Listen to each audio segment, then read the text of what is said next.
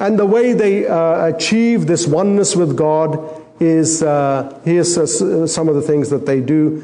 One, they call it Kirat Karni, where they sing the praises of God.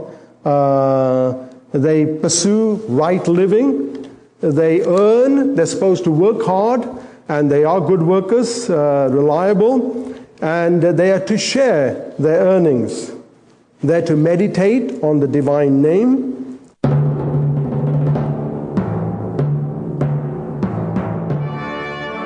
Welcome to Let the Bible Speak. This is Pastor Ian Gallagher. We're on the air to bring you the message of the gospel today. In fact, we have the Reverend Kuldeep Gangar, and he's bringing his third part of the message on Sikhism and how to witness to those that are in that religion, that they may be brought to simple personal faith in the Lord Jesus Christ.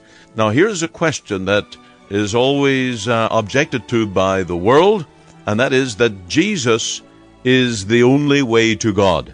In fact, in this little booklet, the question is asked, is Jesus the only way to God? And it goes on to answer where Jesus claimed to be God, I and the Father are one. That's John 10, verse 30. Jesus also said he was the only way to God.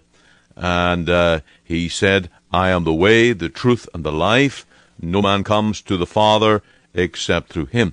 Now, that's absolutely essential doctrine.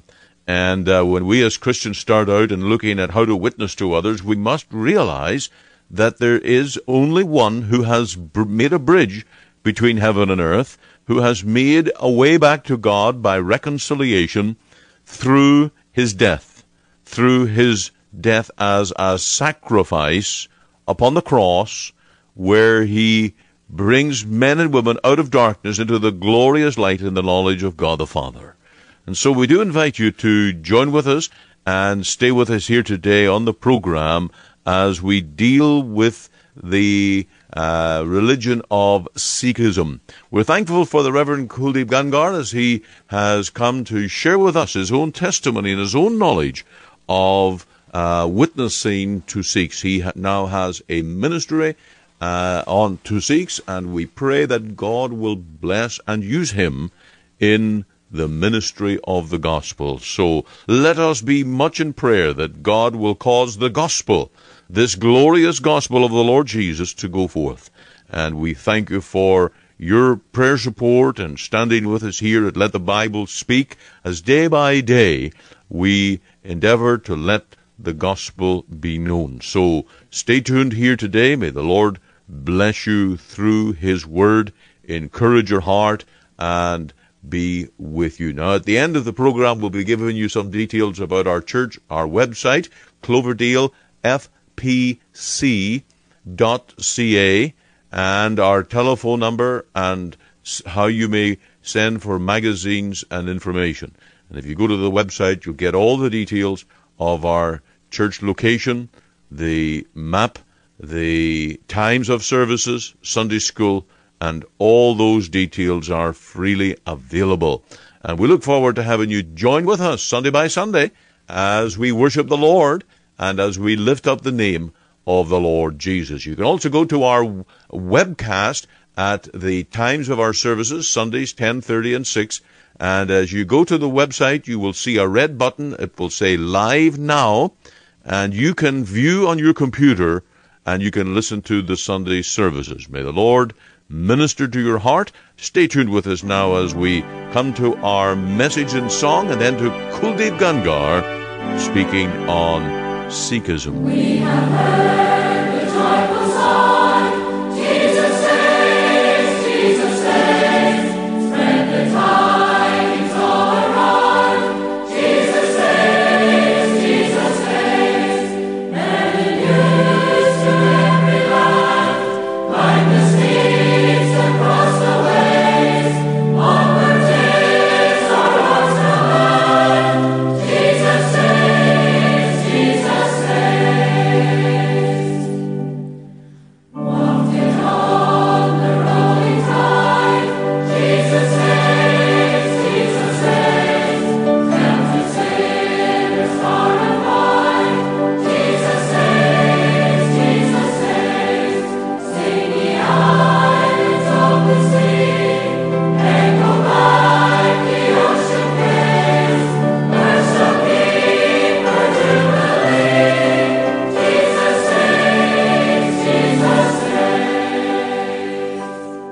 As mentioned, we are looking at Sikhism, and we have the Reverend Kuldeep Gangar, who is ministering today on his own testimony, converted from Sikh religion to biblical Christianity. May the Lord bless you through his word today. They do not believe in many gods. That's true. That's over against Hinduism. They do not believe there are many gods: Vishnu, Shiva, Krishna, Ram, Brahma. And the purpose is for us to become one with God. There are two levels.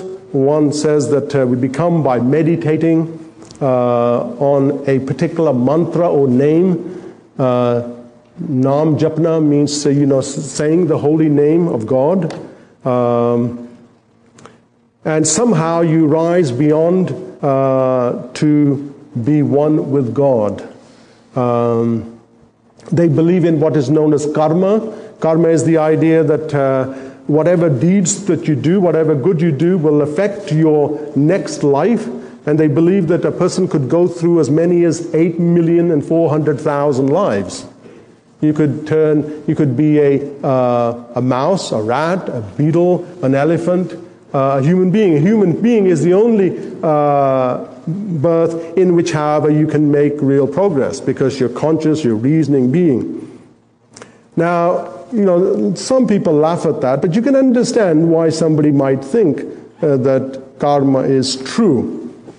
I think we have to kind of sometimes respect and not think that it's utterly folly, it's foolishness to believe these things, because a person sitting down might think, well, I had this difficulty when I was a Christian. Why on earth should somebody be born in the slums, or somebody be born so poor, or somebody born with a disability?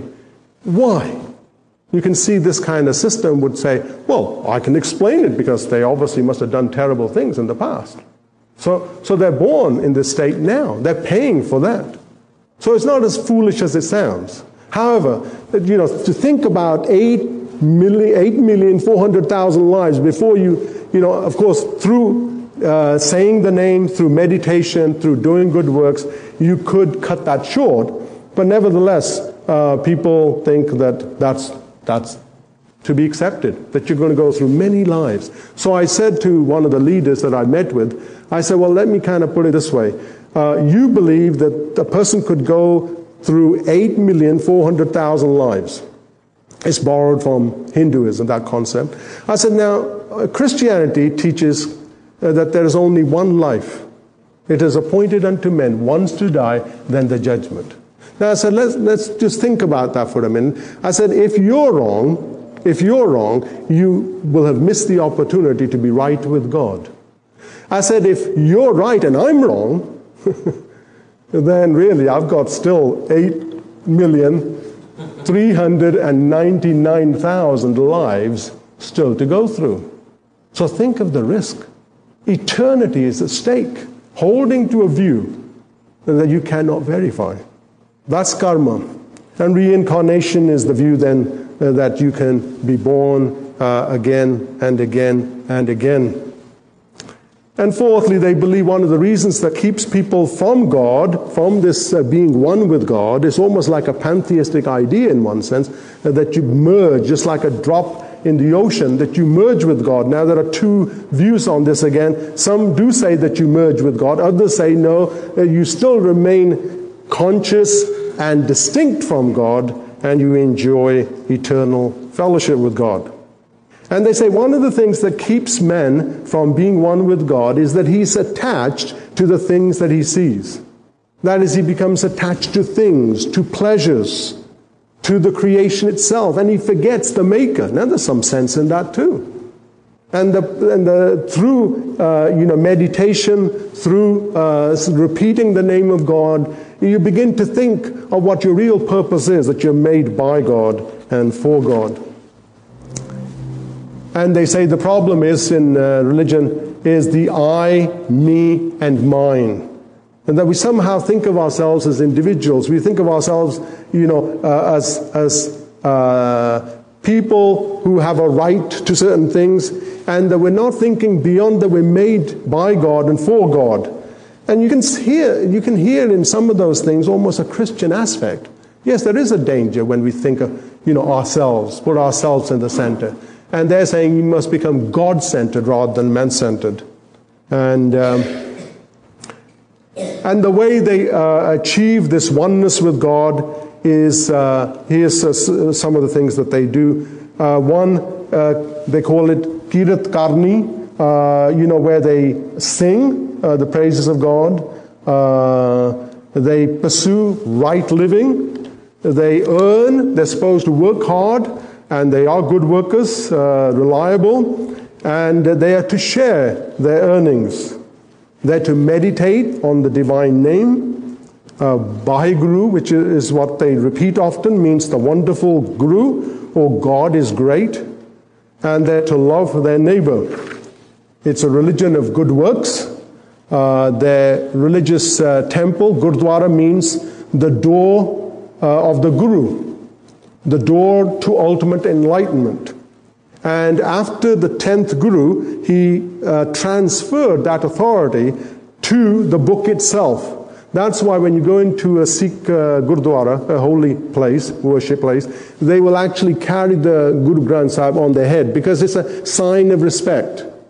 And they will actually even at night put it to bed because it's a living Guru. They serve meals 24 hours a day. And there's a reason for that. That when one of the gurus, Guru Gobind Singh, he wanted to break down the idea of caste in India. And in order to do that, he said that everybody must be seated together and eat before they worship. That would prove, because in India, castes don't mix, and they certainly won't eat with each other. So this was a good way of indicating that they had accepted Sikhism when they all ate together. And so there's a langar where everybody takes off their shoes, they put a cloth over their head, and they're supposed to eat in the langar. And many of the families, they all take their turn in serving and in cooking. This is part of their service to God. There are no priests in Sikhism. A man as well as a woman may serve their day of worship. There's no recognized day of worship, but being in the West, they've adopted the same. And therefore Sunday and Saturday becomes the days of worship. You may ask any questions you want afterwards, but because of time, I will go on. So those are basically the beliefs of Sikhism. Really, it's not as much as people like to think, it's not really a defined theology. When I compare the theology of Sikhism to the theology of Christianity, I think, what a difference. It's like a pond compared to an ocean of depth. And they themselves will tell you that basically most of them could summarize their faith in about 20 minutes. In fact, this person who I met with did it that way. Because they don't go deep. They do read the book. There are some people who make it their life to read and study, and they will get a lot out of it. But for the average person, he thinks he's just doing God's service by going and touching his head on the floor as a sign of worship, and then he's done. He may sit there and listen to the reading of the Guru Granth Sahib, but really it's not a religion that always lends itself to exposition. In fact, I invited my Sikh cousin to a service, and he was just shocked how much explanation there was from the Word of God. That there was, things taken out of the Bible that actually touch our lives today, even though it was written nearly 2,000 years ago. You see, that's strange, because if you go to a Sikh temple, you wouldn't find that. On a rare occasion, but mostly you wouldn't find that. They continue to read, and there are ragis that sing, and then basically people talk to each other while the service is going on, and people may stay for 10 minutes, 15 minutes, 5 minutes, and then they leave. Now, what would you think if the pastor was up here tonight and you all came and you had a good chat with each other, and 5 minutes later you all started leaving? Right? Now, you would think that's mighty strange, but not strange there at all. And finally, just a few items on how we actually go about reaching them, or to understand some of their maybe custom. One of the things, they say a way to a man's heart is through his stomach. Well, the way to Indian culture is through socially eating with them, inviting them to your home, showing them that you treat them with respect. I remember when I was in England and we had a next door neighbor who was a Christian, an older gentleman, and my father always wanted to do some good, being former Sikh, and he would always take them fruits from the market and so forth. And so one day he came to me and he said, "Kuldip, I want to do something for you." And he knew I had a lot of books, and they were all piled up. And he said, "I'm a carpenter by trade, so I'd like to build you some shelves." I thought that was great. I was excited that he was going to actually give me shelves nicely done, and I could put my books on there. But then I said, well, why didn't you tell me what you need, and I'll get the wood, and then you can make the shelves. And then came this note from him. He said, when you get the wood from the lumber, he said, have them deliver it, not to my house. He lived right next door to me. He said, have it delivered to your house, and then on the back fence, our house joined with a little wall, he said, pass it over the wall. And the reason for that was he didn't want anybody in the white neighborhood, since we were the only Indian house, to know that they had anything to do with us. You see, that was a shame. And that stuck with me. I thought it was how sad. That whatever the neighbors think. I think one of the biggest things that a person can do is to invite people, to invite them to a meal at your home. And one person said, if you invite an Indian to one meal, you're going to get two back. That is, they'll invite you back too. Hospitality is a big thing in our culture. Every time people meet, it's always around food. And just like when buying a house, location is important. So in reaching out to a culture that's very social that way, that you invite them to your home. And that's a way they're going to see how you live, how you are different. My brother-in-law was here from England. He's not a Christian. He's been following spiritism, mediums, doing everything under the sun. He's obviously searching. And he spent 2 weeks in our home. And he was, I think, very surprised what Christianity consisted of. We didn't do anything just for his sake. All we do is have devotions every evening where we sing and read the Word. And that spoke to him. This was not a one-day affair on a Sunday. This was a 7-day affair. And he even spoke about it to other people in England. Even though he's not saved yet. He wanted to read the Bible with me to help me with my radio program. And he asked me questions that no Westerner would ever ask after reading a portion of Scripture. He asked me, Genesis 1-11, he says, how come that this Bible deals with the world and it doesn't have anything about Indian culture? He says, we have one of the greatest civilizations going back to 3000 BC. And China, he said, how come this Bible of yours doesn't speak about those cultures? And I said, you must understand that the Bible is not a history book of all the world. It's a plan of salvation. And therefore it zeroes in, tells us how the nations were spread over the face of the earth, but then it zeroes in chapter 11 to Abraham. And he didn't argue with me, he accepted that. He understood. It wasn't a history book. And get to know their religion from them. You don't have to take my word for it, ask them. I have a lady in Victoria whose daughter was getting very antsy because I was sharing my Christian faith with her mother, and she was in the room. And she was all defensive. She said, we're Hindus. She was very angry with me. So I said to her, so I stopped. And I said, well, maybe you would like to tell me and explain to me what Hinduism is. She went silent. She couldn't. She didn't know anything about Hinduism. And this friend that I was with 2 days ago confessed the same with his father in the room who had just come from India, his son working for Microsoft. You think he would be educated about his religion, but he himself confessed that he never read any of the books. See, a lot of people are in that. It's true of Christians too, of course. There are many people who may go to church and never read the Bible. So let them tell you. That may help you and put you at ease. Don't assume that you know their religion. Let them tell you, what do you believe about God? What do you believe about salvation? And those who go to school or at the workplace, as I said, that's the best way to reach out, is to just be intimate, be friendly. Here's some of the questions that I had when I was in Toronto recently giving a conference. These are the questions put to me by 3 Sikhs who sing in gurdwaras. This is what they asked me. He says, how can God be 3 and 1 at the same time? Question of the Trinity. Why did Jesus die for such sinful people? How can this be gained? You have lost one perfect man in order to save sinful men who have not been perfected yet. They're still sinful, as we will all confess. He says, how can you say you are to glorify God when he is already all glorious? That's a profound question. How can you glorify someone who is already all glorious?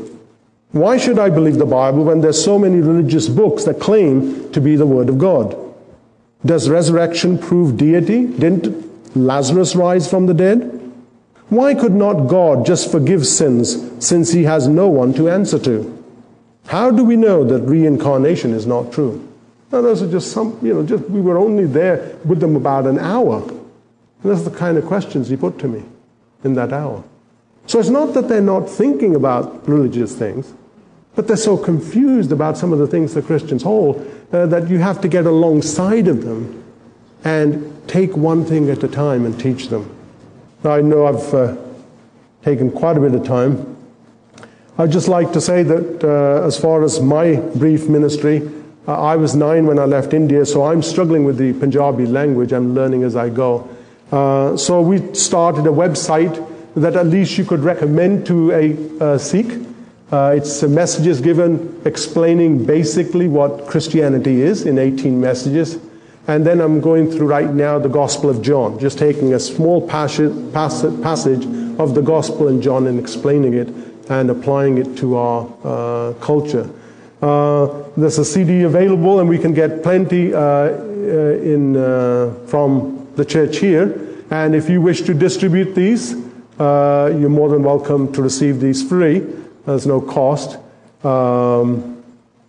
As I said, we have cards, and we can make thousands of cards, and that's one. It has the words in Punjabi. There's a radio broadcast that I do that reaches BC on 5:50 a.m. at 9 on Saturday p.m. And you could give a card out to a friend. They wouldn't be offended necessarily. They take it, and at least they can read what it's all about. And if they, the younger in their family sure are savvy with the computer, and they could get them to listen. So those we could make available, as many as you want. Right now I'm trying to, the Bible is on the website, so the person can have it, read it for himself. I have been trying to get hold of a Bible that would be read, so that people who are not literate, who can only listen, may be able to listen. But of course, it takes a lot of people to put all those things together. And right now, I'm also working on a Doctor of Ministry at Westminster. So hopefully when I'm completed that, then we will try to do more. So these are few of the ways in which we're trying to help. If you need literature in Punjabi, you need tracts, again, you can contact through the pastor, and we'll make all those things available. Whatever way, whatever means we can use. One of the programs, what I said on it was that if Gora, which is a white person, should go with an Indian to India for the first time, and he's in the village enjoying India, and then at night he loves to, he's a star, he loves to astronomy, so he's out there when it's totally dark looking at the stars, and there's a hut, there's a house that's burning.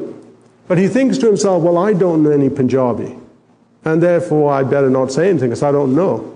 I'm making a fool of myself. I'll wait, next time, this house, I'll let it burn. But next time, I'll learn Punjabi so I know what word to use for fire. Now, of course, in your right mind, nobody would ever do that. They would scream. They would do whatever they can in order to reach the people in that house. And that person would become their savior, in quotes. And so that's how I began the race. I said, look, I was 9. I don't know Punjabi well. And you may laugh at my Punjabi. But there are people who are entering eternity without Christ. I'm just shouting like a child because houses on fire, because people are going to be lost. And really, that's the attitude you should take. You may not know much about these people. You may not know their language, not know their culture, not know their religion. But even by giving a card, sharing a CD, inviting them to your home, listening to them, you open the door for their salvation. And the Lord, by His Spirit, can change them as He changed us. Thank you.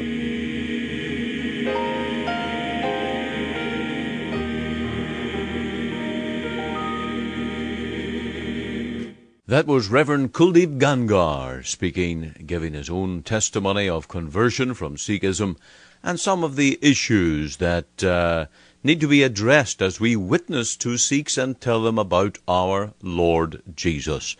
That is the burden of every true convert, to be witnesses, especially to those that are lost. Paul the Apostle had a particular burden for those of his own countrymen, and of course the Reverend Gangar likewise. And so we trust that today that you will take to heart these words and be a witness, be a living witness for the Lord Jesus to those who do not have the privilege of biblical knowledge. They need the Bible. They need the living witness of Christians to show forth the light of the Lord Jesus. And, of course, they need our prayers that they may be brought to faith in the Son of God. So let us be missionaries and remember those neighbors and friends around us who are of different religions and persuasions, that we might give them the simple yet powerful message of the gospel. And if we can be of any help to you, there is a booklet called A New Beginning. We could certainly use that very well. And also, if you're interested in studying various religions, we have this booklet called World Religions Made Easy. And we can get that to you for $5 in the mail. So stay tuned with us, and we'll give you the web address, we'll give you our phone number, our church location, and all the details. We look forward to having you join with us as we spread forth the light of the glorious gospel of our Lord Jesus. Thank you for being a part of the program today.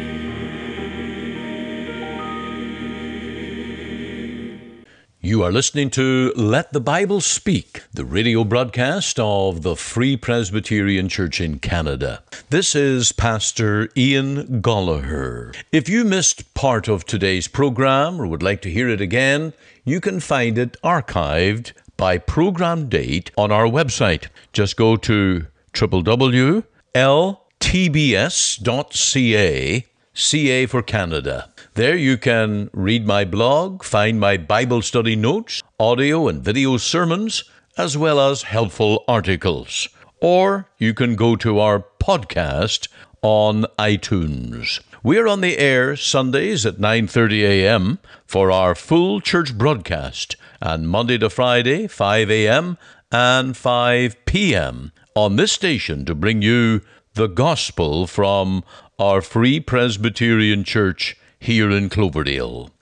We also invite you to our church services on Sundays, 10:30 and 6 p.m. Through our website, you can listen and view to our online services at 10:30 and 6 p.m. Make it your Sunday worship.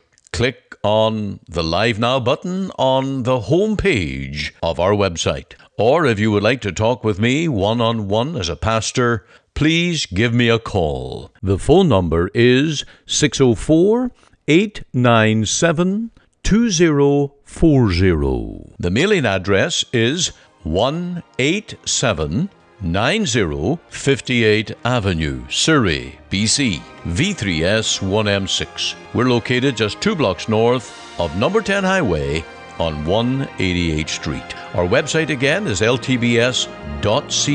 You can join us Monday to Friday, 5 a.m., 5 p.m. here on the station as we let the Bible speak.